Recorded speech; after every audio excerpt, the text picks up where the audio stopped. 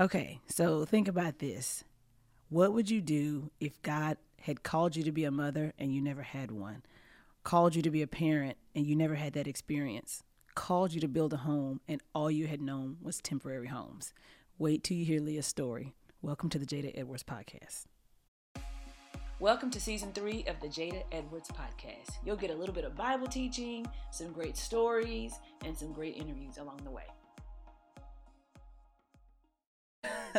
Lyah, hey. We already, huh? We just started. Well, listen, I am thrilled to have you on the podcast today. Thank you so much for saying yes. Yes, I'm honored to be here. Oh, Thank we're you. so glad you're here. Okay, tell us just a little bit about yourself, and they're gonna know what I'm talking about. So, tell us like where you're from and kind of how you found your way to One Community Church. So, oh wait, by the way, y'all, Lyah is my MOV. She my protector. Don't play.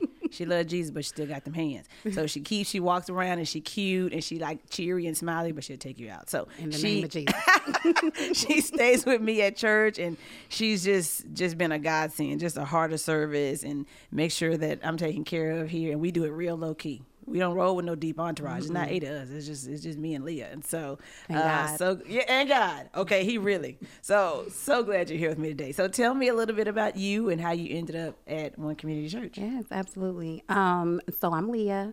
Mm-hmm. I'm from Brooklyn, New York, born and raised. Mm-hmm. I moved out here in 2003, off and on. And when I found out about One Community Church, it was you that brought me here, actually. Shh, don't tell nobody. Right. But yes, I have seen one of your, I think I was just scrolling online and I seen one of your teachings on Church Hurt. It was like the very first one, I believe. Oh, wow. And I was just listening. I was like, yes, I was in. I'm not gonna tell you I was, but I was somewhere and I was like, yes, that's it. So from then on, I was following, kept looking for your videos, kept listening. And then one year, again, Church Hurt came up again. And you were like, just come in. Just come on. Just come in. So that Sunday, I just came in. And I heard Pastor preach, Pastor Conway. And I knew this was the church I had to be in because I felt, a connection with you before even knowing you spiritually. And then when I came in that Sunday, I sat all the way in the back. And I came, guys, during the maze. It was just the maze. It was, I came first 2015. Right. And then I just sat all the way in the back and I was listening to him and I was just crying. And then when it was over, I left, but I knew I would be back. Yeah. And I didn't serve right away. That was a long time. Mm-hmm. How long before you started serving?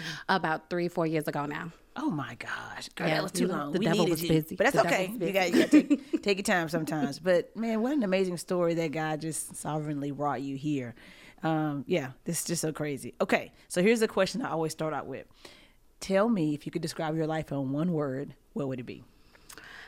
So it's going to be a symbol. And it's going to be, it wouldn't be a word. And I choose the semicolon.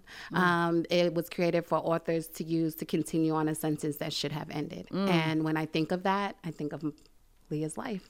It should have ended so many times ago. Yeah, a semicolon. Girl, that's good. You might have a little word in you. I love it. Okay, so when you listen, I usually ask people like 2 or 3 milestones where you saw God's hand moving, but your story is so incredible. I'm just going to let you go off the cuff. Like when you think about major moves of God, whether it was pain, protection, provision, like all the things that God, I just want you to tell your story. We need our tissue. Yes. We didn't bring our tissue. I swear, like when I talk about God, I just get it, I just feel him right now. But I guess the first milestone would be when I realized my mother was never coming. And I was 12, going on 13. You were in a home? I was in a group home upstate New York, my 8th one. Oh my! By that time, by 12, you were in your 8th home. How old were you when you went to your first home? I was 2.5, but I thought it was from birth. But when I end up reading my file, I found out it was at 2.5. And previously, had your mom come back and had been back and forth with her? Or no.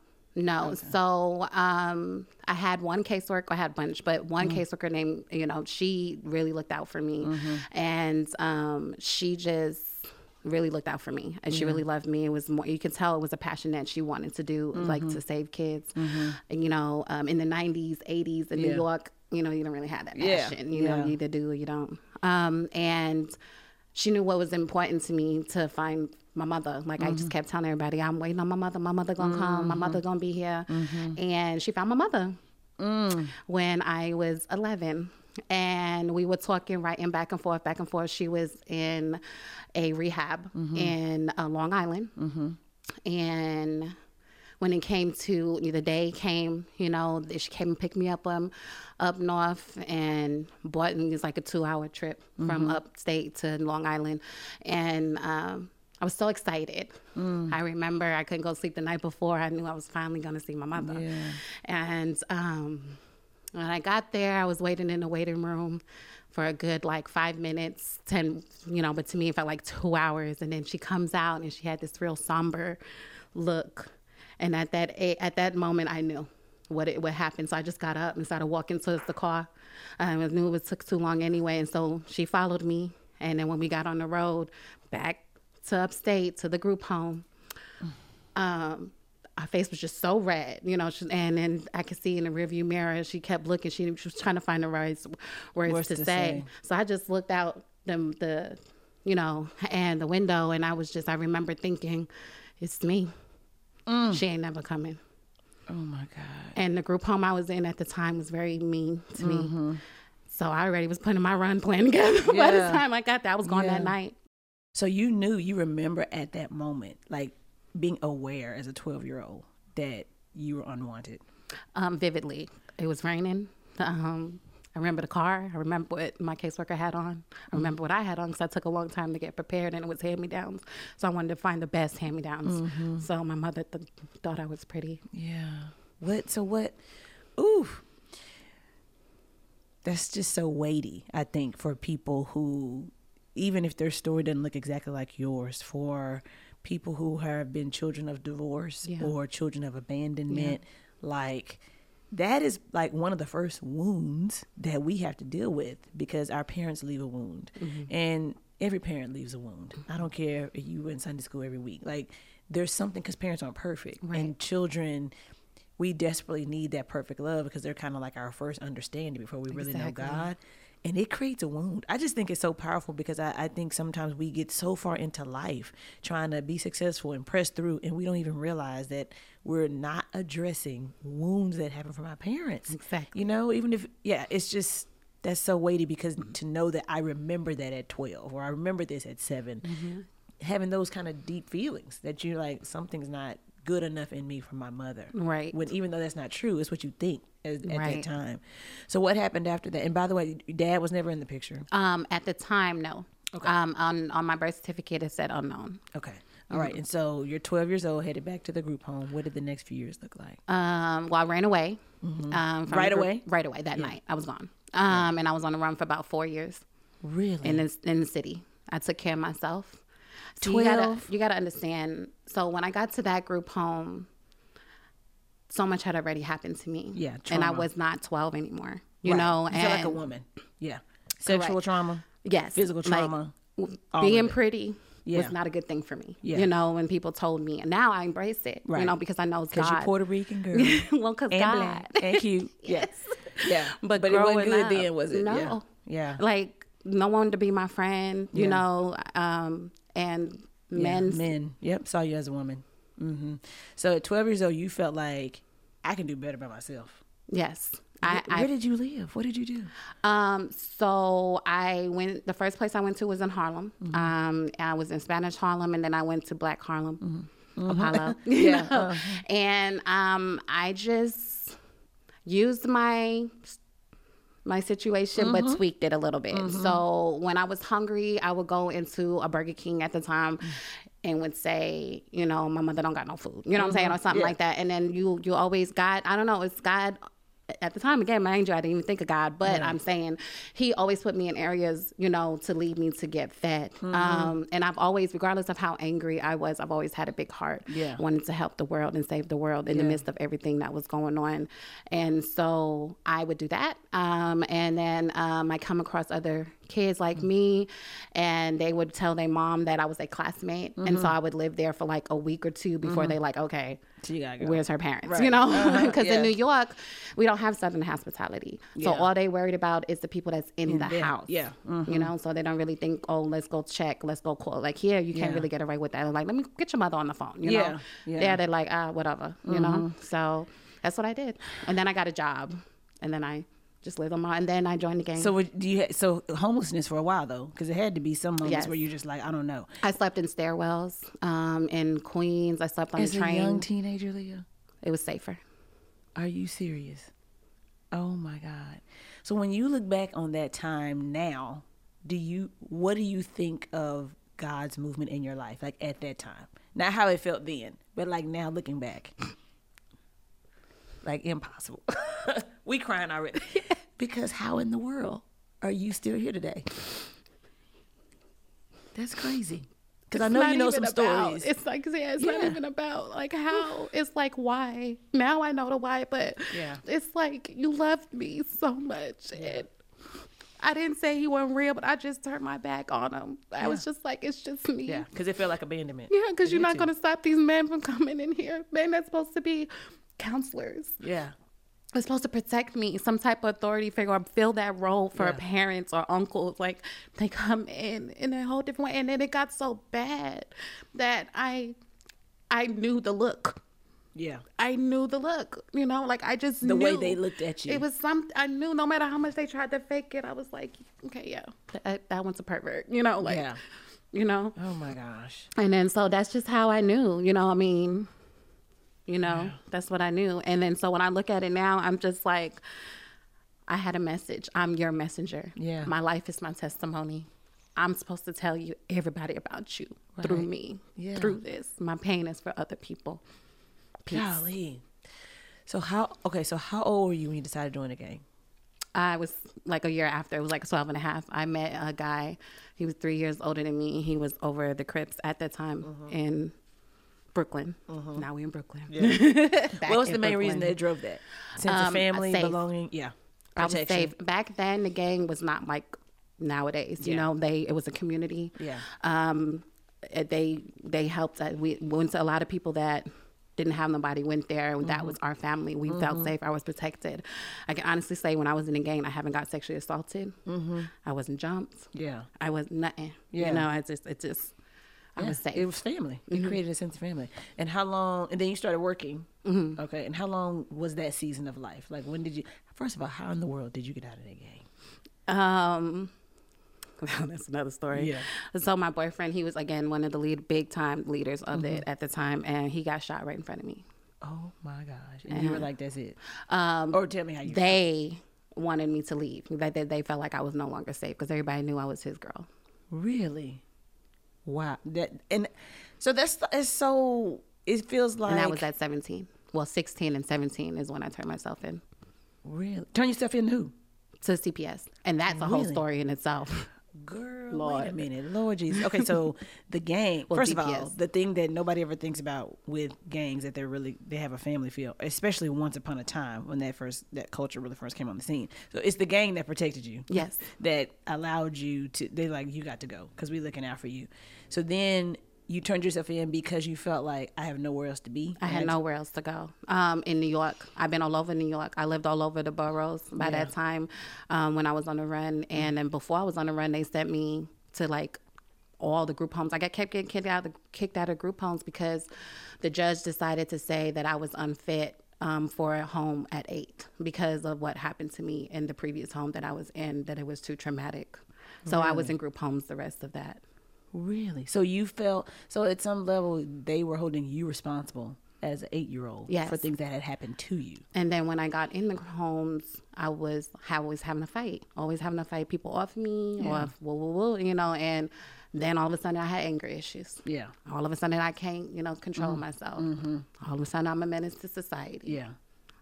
Lock me up, throw away the key. I ain't gonna be nothing. Right. I got told that so many times. Really? So at 17, now you're basically only have a year left before you're legally aged out. Well, 21. Oh, is it 21? I don't know. At that I time, thought it was maybe 18. now, but at least back then it was 21 because I remember him saying, when I turned myself in, 5 hours later, Yeah. I was sitting in DPS, letting everybody know, hey, I'm such and such. I've been on a run. Like they had me on the news. They had a pins wearing on me. I was AWOL, and no one, New York was so dirty. Like all the police officers they was just like, you know, and I'm sitting here turning myself in and they would just have a seat, have a seat. So I sat there for the longest. I almost walked out, but I didn't because I had nowhere to go and I didn't want to. I just kept thinking about Joel. Like I didn't know. Yeah. Joel is the guy who passed away. Yeah. So sorry, I didn't mean to say that. That's okay. That's okay. So what were those next few years like after you turned yourself in? I was determined. I turned my anger to this fuel. I was just determined to prove everybody wrong. Everybody wrong. And I finally heard the one foster mother I did have that was good to me. I finally heard her voice. She's the one who introduced me to God. I knew about God, but as far as the word, the Bible, and grace and his blood, and so all that, resonated with me when I turned myself in, even at the police station, even when they put me in because they put me to hold me. They put me in JDC until my bed, because the group home didn't have a bed right away. So they just put me there to hold me. And then JDC kicked me out. That's again, juvenile detention. Yes, juvenile detention. Right? It kicked me out. So I had to go to a psych ward. And they held me there in Long Island until my bed got together. So then when they transferred me from there and they put me all the way to ship me to Ohio. The facility they shipped me to was a maximum security group home. It used to be a jail. It had barbed wire. We had to dress out. It still was ran like a jail. And it was for all the kids that was either a menace to society, that ran away, that had anger, that just wasn't fit for a home or a regular treatment center. Right. In their eyes. So when you go there, they're not even trying to place you with a family anymore. Until you age out. And that's how I found out it was 21. That you have a little bit of food and you don't die and they care. Exactly. Basically. The judge, when I turned myself, when I went to see the judge from going to, because I left the courthouse, they got on a plane and shipped me to Ohio. And then before that, in the courtroom, he's like looking at everything. By this time, I got possession, I'm selling, you know what I'm saying? Because I was, surviving. And so, right. And so he's like, oh yeah. He was like, you're a menace to society. He was like, you're going to be in this group home until you're 21. And then after that, you're on your own. He said, I'll be surprised if you make it to C-25. That's what the judge said. To me. Oh my God. So, so you, praise God, made it through this group home. What was that like? Was there education opportunities? Were you working, or was it just like survival? What the group home, this particular group home was ran like literally a jail. It was ran that way. We dressed out. We had scrubs, the school is there. They have blacktop rec. We have, what is it called? Commissary. We had all of that, prison, that's how that one was held. But yes, they offer all of that to you. And then it's locked down, like at certain time, lights out, lights up, hygiene, and then even in the hygiene with the upstate New York, the group home that I was in, you have the suds up, and then they will come in and you have to yell, so all soaped up in the back shower, and then the staff come in and look at you. And make sure. And to turn around, make sure you full of suds, and then let you rinse off. So, tell me that next season. So you somehow survived. Were you able to get a little education? Yes. That's something that the state could never take from me. So yes, that's what I did. I definitely did that in spite of them. Yeah. I'm glad I did it now, but back then I was like doing it out of spite. Yeah. Because that was the one thing they could not, you can't take your education in your name. Wow. So I made sure they knew my name and I made sure I had my education. And so at 21, what was life like when you aged out? So at 21, I'm in Texas because I didn't get a chance to age out. God had a different story for me. Ooh, tell us. There was this older couple who they felt they were Seventh-day Adventists in DeSoto. They felt like their mission in life was they had no kids of their own. And they felt like their mission in life was to save kids, like me. And I'm 18 and I'm in there for a good year or whatever. And then I get a call out of I'm thinking I did. I was like, I ain't doing that. Right. What now? And it's like your caseworker. I was like, I just seen, because you get a caseworker there, and then once I got shipped out, I never heard from New York ever again. Oh, you know, it was done. And so in any group home. And so when they said that New York was here, I was like, so I come in the room and they were like, there's this family lady. She was so dry about it. She was like, there's this family that wants to adopt you. And I told them you were 18. It was like, I mean, it's like they tried to convince them not to do it. Yes. Yeah. I told them you were this. They read their whole file, but they still want to meet you. What do you think like that? So by this time, my first thought was, I'm about to be 18. These are some perverts. You know, like they got small kids. They either want me to be Cinderella.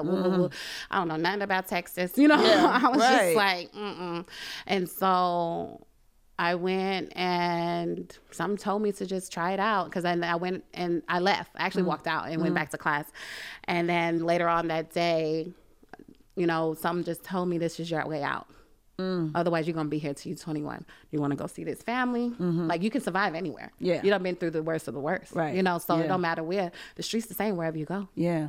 Yeah. You know? And so I was like, okay. So they did a 6-month probation period. When I came to DeSoto, I had an ankle monitor because they had to make sure I didn't run away. Right. And I fell in love with the kids. Oh my gosh. And I decided to make that transition. And then when I made the transition, they let me go. Really? Because New York paid them $2,500 a month until I turned 21 to keep me. So they kept the check, but kicked me out the house. Oh, when I wouldn't do the things that they wanted me to do. Are you serious? Oh my God.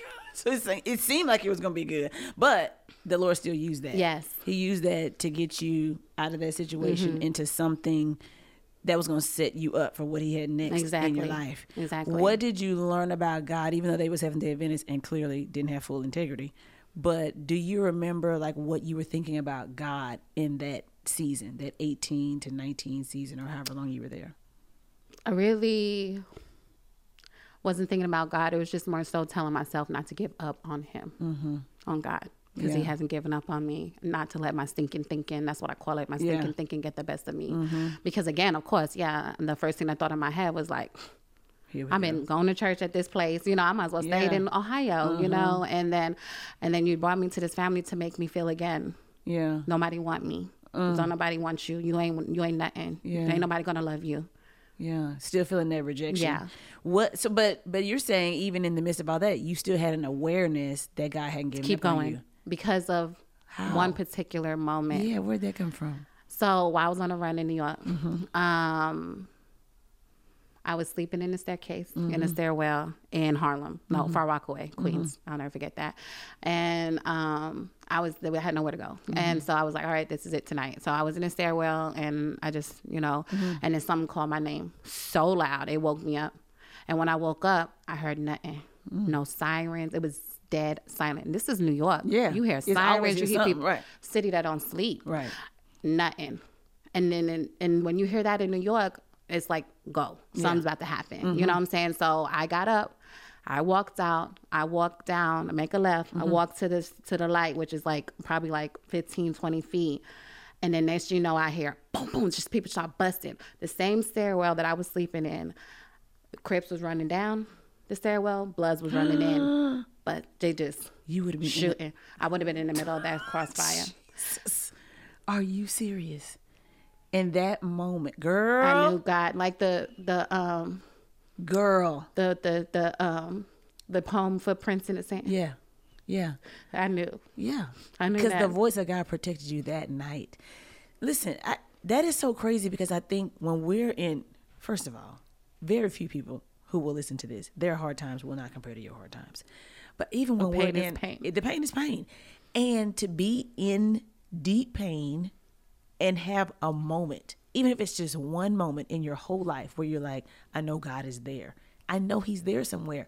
Like, it's so powerful for that to be like an anchor that for the rest of your life, that you'll never, ever doubt God's presence in your life because of that one moment. All you need is that one stairwell moment where you go back to, because no one can take that from you. No one. There's nothing that can happen in your life to this day that can tell me that was my God. That's right. Because you're like, there's no way I should be alive today.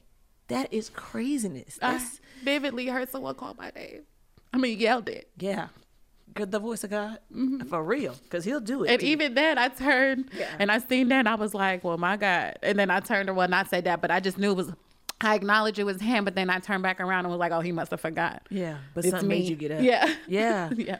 And I just kept going the rest of them years, not even thinking of him, We need those moments though so badly to have that benchmark moment, that defining moment where God spoke to you, because those are the things that we build on later as we build our own faith. It's not from nothing. We think it's from nothing. It's not when you walk down to the front of the church. It's not. No, there was some moment long time ago before you said yes to God, before any of us said yes to God, that he was protecting us.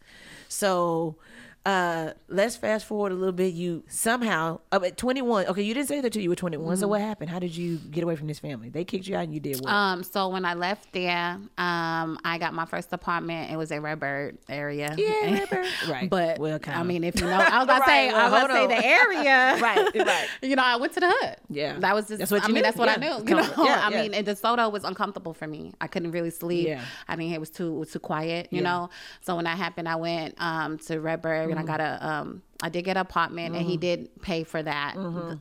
I can't say the dad of the home was amazing. Yeah. Unfortunately, the woman that was in the home, the mom was a horrible person, you know, and I pray that she's better now, but back then it wasn't. And yes, so he paid my rent, which she didn't like, but he paid it. And then I ended up getting my own job. I went to school to be a CNA, and I was going to go to be a nurse, but then my career path went in a different direction. Yeah. And so tell me how you started building your own family after that. So I got pregnant Whether quick. on purpose or on accident. Exactly. In Jesus' name. Yeah. I met a young man. At the time, he was three years older than me, and that was my first big girl relationship. And I guess you should say what I thought to be healthy. Yeah. Because what did you know? You just exactly. As long as you weren't putting your hands on me, right? I'm thinking I'm good. That's you know what? I just gonna say this: we sometimes judge ourselves very harshly because of the standards that we accepted at one point in our lives. But you're judged on based what you know, right? You're judged according to what you know. Now, when you know better, you do better. But some people need to just be set free that when I knew what I knew, I acted accordingly. Right. When the Lord's gonna hold you accountable is when you know better and you don't do better. And so, listen, if the bar is low because you're like, I feel safe, you're not gonna attack me, then that's just what you got. And the Lord will still honor, I believe, when we try to live according to what we know. Right. Now we have to grow in our knowledge. Yes. But man, when you don't know, how can you know? You just don't know what you don't know. So God is gracious, and he allows family to be born because baby is always a gift. So tell us about that. So it took a year. You know, that was 19, going on 20 when I got pregnant, and I was scared. Scared to death. What was that fear? I had no idea because I didn't have a mother. So I didn't want to do it wrong. My main thing was I didn't want my kid. First of all, I was told I could never have kids because of what I went through as a kid.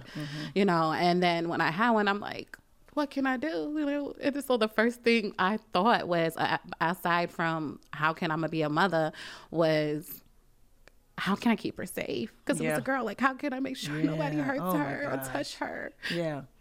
You know, make her tough. Because I wasn't tough always. I was, I was a sweetheart up until like middle school-ish. You know, and then I had to get tough. And that affects your parenting because we then parent out of our own pain. Yes. You just like, I just don't want this to happen. And I was super tough. And I was super jaded because and I didn't even realize anything about healing or anything like that. I just thought, okay, I'm survivor mode always, you know. So when I got pregnant, it was just kind of like, you know, and I asked God to teach me to love her, you know. And then I thought that too. I was like, I'm going to give her everything I never had before. I'm going to get married. I think I'll have a mother and father, you know, everything's going to be great. You know, they're going to have, because I grew up wishing I was Annie, like the orphan Annie. I knew somebody rich was coming, you know. Right. But it didn't happen, you know. And so I'm like, okay, my daughter's gonna have it. You know, I'm gonna go to school. I'm gonna do this. I'm gonna do that. But I had to learn quick. I forgot all because I never had it, and when I did have it, it was nasty to me, you know. But I forgot. I raised her probably till she was like 4 or 5, without hugging or even kissing on her. I just wanted her to be tough. And I I barely slept. I'd make sure nobody, even her father, I would make him sleep on the other side of me because I didn't know if he was going to get up. Yeah. You know, I didn't know. So much fear. Yes. Yeah. And so I forgot about the nurturing side. And I got it right the second round. Yeah. And then I went back and apologized and took responsibility for that as well with all my kids. Yeah. Listen, there's so much. I always tell people we might need a part 2. But thinking back on that now, how has God evolved you, grown you from a woman who was really just groping in the dark, trying to figure out what motherhood was like, all the mistakes and failures, and many of us who had mothers still make mistakes and failures, right? We don't ever get it right. But how do you see God's hand just moving in your life, just even as a parent now with your kids? I see it tremendously. Once I got to know his love is when I knew love. I didn't know love until I knew God's love. When would you say was your first real encounter with, okay, I'm surrendering to the Lord? It was probably like 25, between 25, 30 area. You know, I would be sitting at the bus stop and random folks will walk up to me and just start telling me their business. I mean, and I always had like a look like, don't talk to me. You know what I'm saying? Right. So, you know, but they did. They did. And I would sit there and listen. And then 9 times out of 10, I'd either been through it or I had a roommate in one of my group homes who went through it, or God would just give me these words out of nowhere to just speak to them. And then and be in the midst of my craziness of everything that in the really dark places.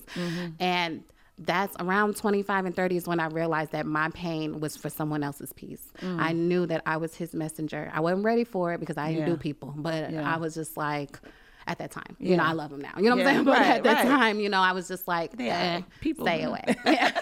Humans can, you know. Right. And so you feel like your mission really is what was tied to that surrender. Yes. Because you could see why God had you here. Yes. So you're like, okay, God. And then the more that I prayed and more, and then at the time when I first came to Texas, I went to Inspiring Body of Christ.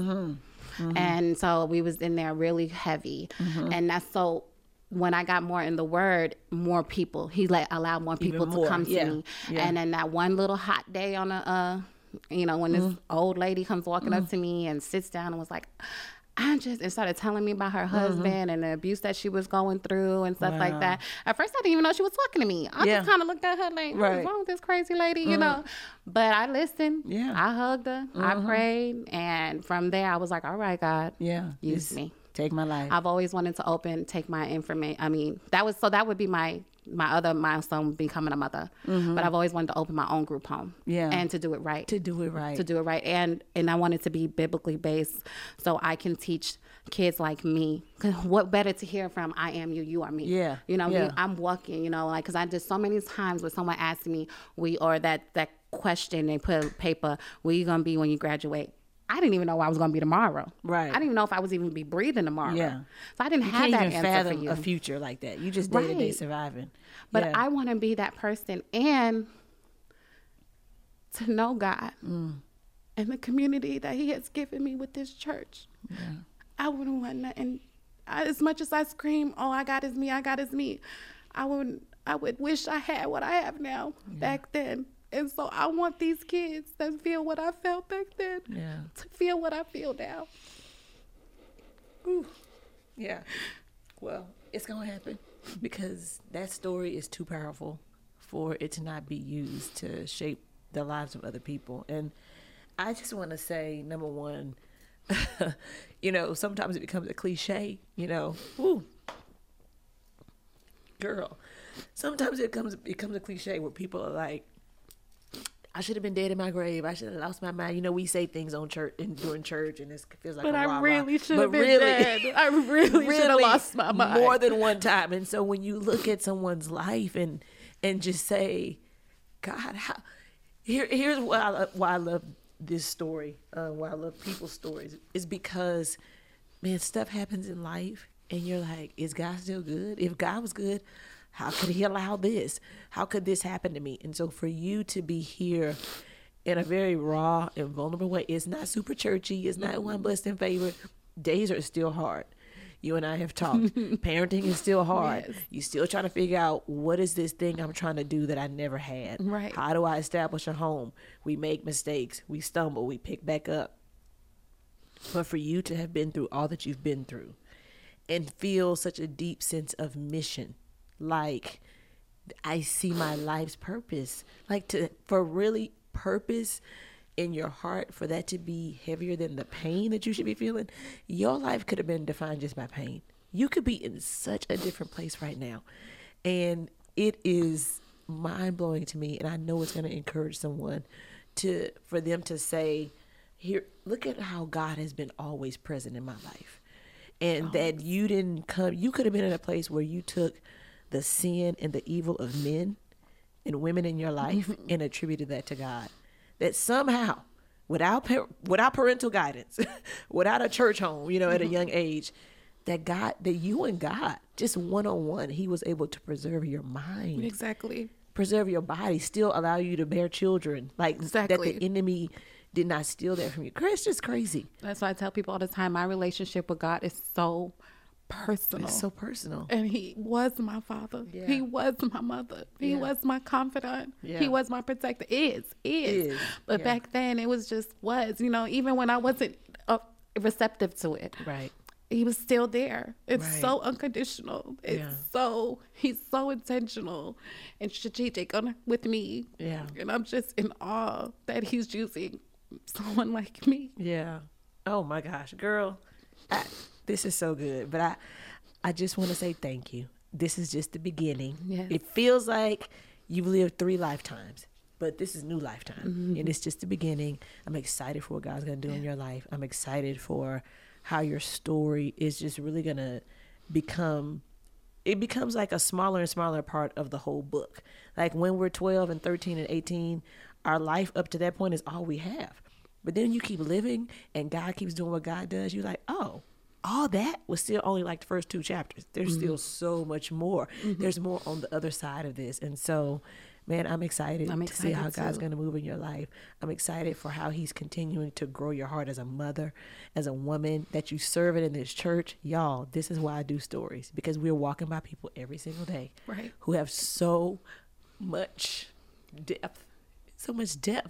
We just see them as people. Yeah. And God is like, girl, these people are complex and layered, and you have no idea what they've been through. Exactly. And so I thank you that you're holding true to that story, but not being defined by it.